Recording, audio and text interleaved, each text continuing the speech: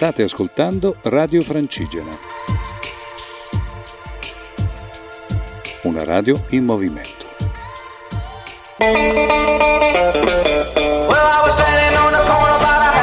L'arte del camminare, a cura di Luca Gianotti e della Compagnia dei Cammini.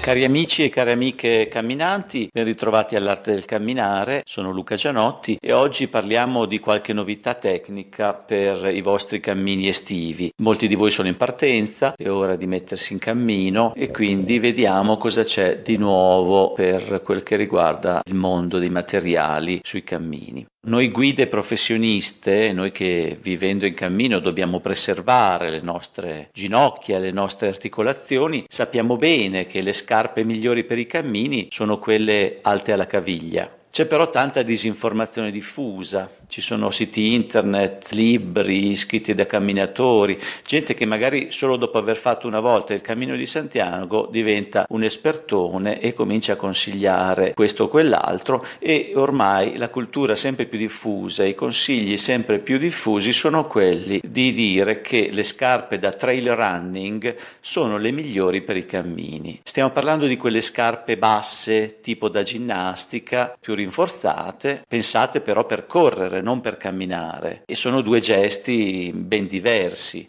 Quando si cammina, il movimento che fanno le articolazioni, le ginocchia, è sempre lo stesso e lo facciamo migliaia di volte al giorno. Il movimento corretto è quello solo verticale, con le gambe parallele, con i piedi paralleli. Quindi nessuna oscillazione laterale, perché ogni lateralizzazione del ginocchio produce microtraumi. Avete presente i calciatori? Ruotano sempre il piede e la gamba e le ginocchia per colpire la palla. Ecco il motivo per cui tanti calciatori si distruggono le ginocchia, si operano al menisco e alcuni smettono proprio di giocare a causa di questi traumi, è dato proprio da questi movimenti laterali. La camminata ideale quindi è quella in cui le sollecitazioni al ginocchio sono solo su-giù e non laterali, coi piedi paralleli e con meno oscillazioni possibili. Ecco, queste scarpe basse alla caviglia creano anche molti movimenti laterali, soprattutto se non si è più giovanissimi e si è magari un po' pesanti, quando il piede appoggia bascula anche lateralmente,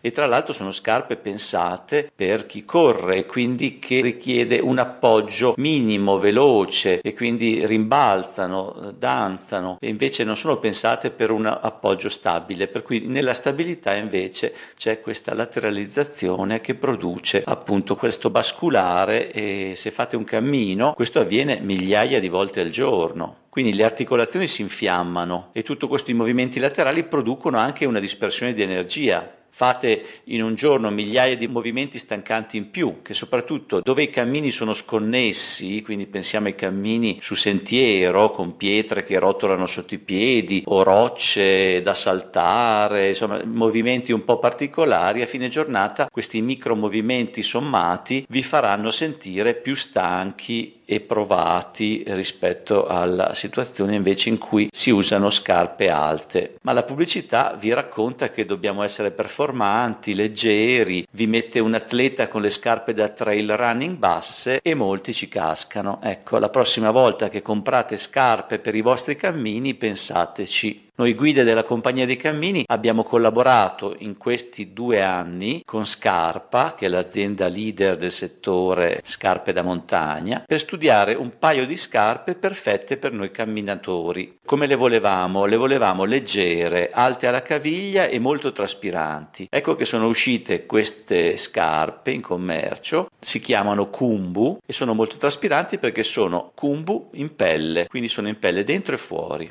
Dovrebbero essere in vendita da poco. Per ora, a quanto ne sappiamo, si sono riforniti di questo modello solo alcuni negozi: Piemonte, Lombardia, Trentino, soprattutto negozi di montagna, negozi delle valli che hanno capito il valore di questo nuovo modello. Però speriamo che pian piano, se voi richiederete questo modello, ci sarà anche maggior commercializzazione. Ecco, sono i Kumbu, leggerissimi, anche se vedendoli potreste pensare che sono pesanti come gli scarponi degli alpini della prima guerra mondiale. mondiale sono invece molto leggeri. Poi sono alti alla caviglia, quindi sostengono benissimo la vostra camminata e sono adatti a cammini di lunga percorrenza.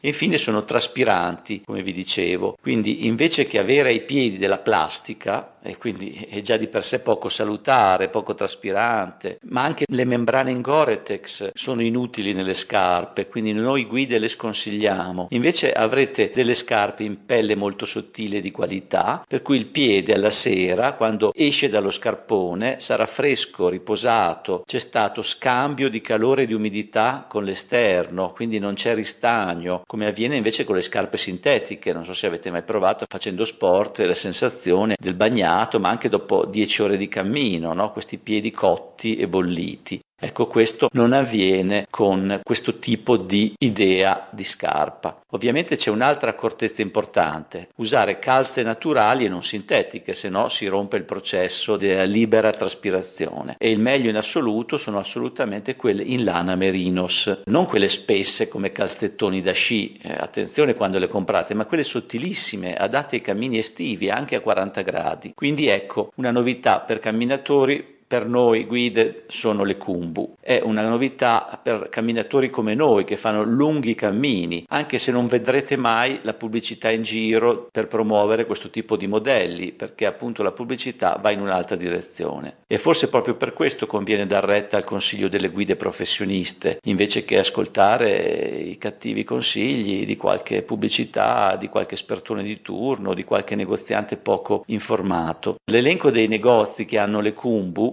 solo pelle, va specificato, lo pubblicheremo prossimamente sul sito della Compagnia dei Cammini, www.cammini.eu, e sul mio sito personale www.lucagianotti.it, dove c'è una pagina dedicata ai consigli per partire con il piede giusto, perché noi a voi camminatori ci teniamo. Ecco, adesso facciamo una pausa musicale, ascoltiamo un brano classico, These Boots Are Made for Walking, questi scarponi sono fatti per camminare, però lo ascoltiamo in una versione recente del 2009 di un gruppo che si chiama The Humans, con Robert Fripp, il grande chitarrista Robert Fripp, ex King Crimson della generazione nostra, uno dei gruppi più belli del progressive, ex collaboratore di Brian Eno. Ecco, un brano che ci ascoltiamo insieme. These boots are made for walking.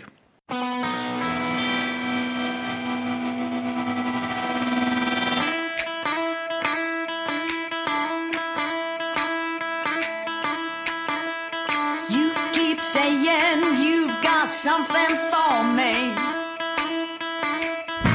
something you call love, but confess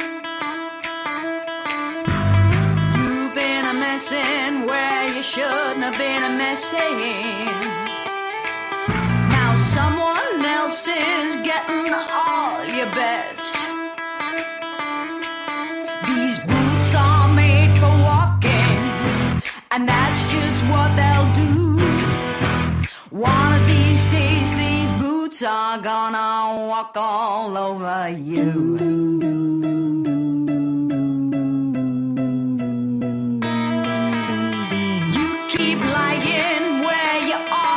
Truthing,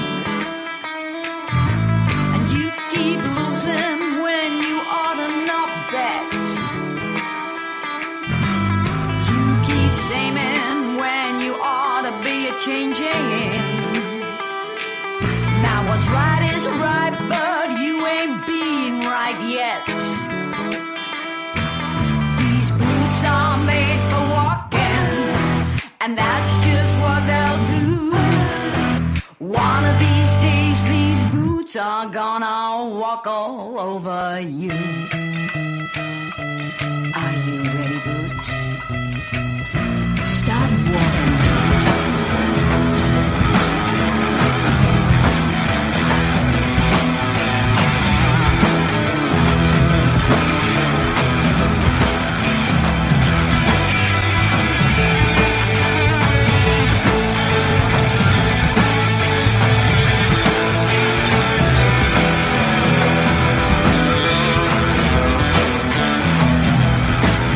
These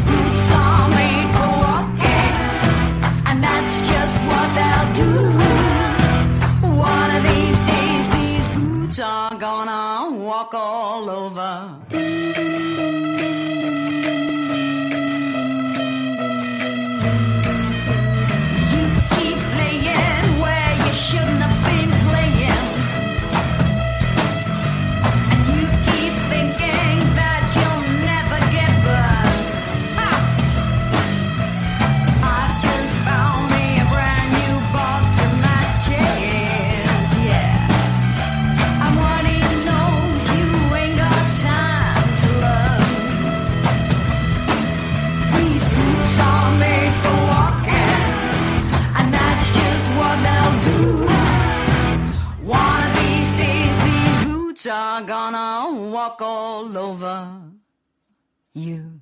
Riprendiamo a parlare di novità e di tecniche per i camminatori che si apprestano ai futuri cammini estivi e rispondo un po' a una richiesta e una domanda che viene fatta spesso dai camminatori: borraccia o camelback? Camelback, quella specie di sacca che si mette dentro gli zaini. Ormai tutti gli zaini hanno il comparto per inserire questa sacca di plastica che poi con una cannuccia arriva fino allo spallaccio dello zaino stesso e ci si può rifornire di acqua direttamente. Ecco, questa è una domanda che molti camminatori fanno: cosa preferire tra le due cose? Vi dico un po' la mia esperienza. Devo dire che ho sempre preferito la borraccia, sia perché appunto è un classico, sia perché è di un materiale più pulito, più ecologico, più sano. Ecco, c'è meno possibilità che l'acqua prenda cattivi odori, che si formino batteri, soprattutto se la borraccia è di qualità e quindi dentro ben costruita e di metallo ovviamente e appunto viene tenuta regolarmente pulita per evitare che si formino impurità che ci sono nell'acqua, quindi pulita regolarmente. Ecco, ho sempre preferito la borraccia, però devo dire che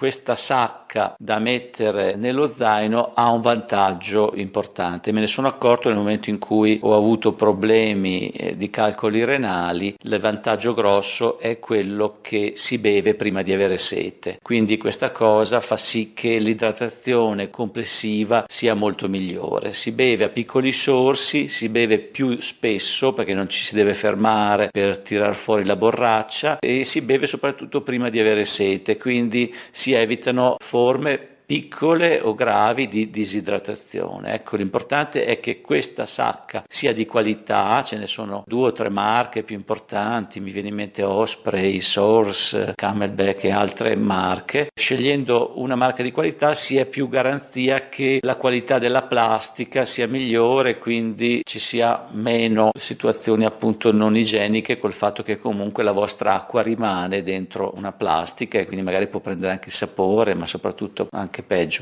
Devo dire che la sto usando appunto da quando ho avuto questo problema e la mia percezione è positiva su questo, ecco. Quindi questo era un altro consiglio che vi volevo dare. La puntata sta andando a completarsi, quindi io vi auguro buoni cammini. Vi ricordo un'altra cosa importante: usate sempre materiali naturali, quindi anche per le magliette quest'estate lasciate perdere i materiali sintetici, che è vero che si asciugano in fretta, ma adesso con la lana merinos, che è leggerissima e sottilissima, si asciuga altrettanto in fretta, ma il corpo traspira in un modo sano, quindi siamo sani quando camminiamo. Buoni cammini a tutti, allora, e alla prossima puntata. Da Luca Gianotti, un sorriso a tutti.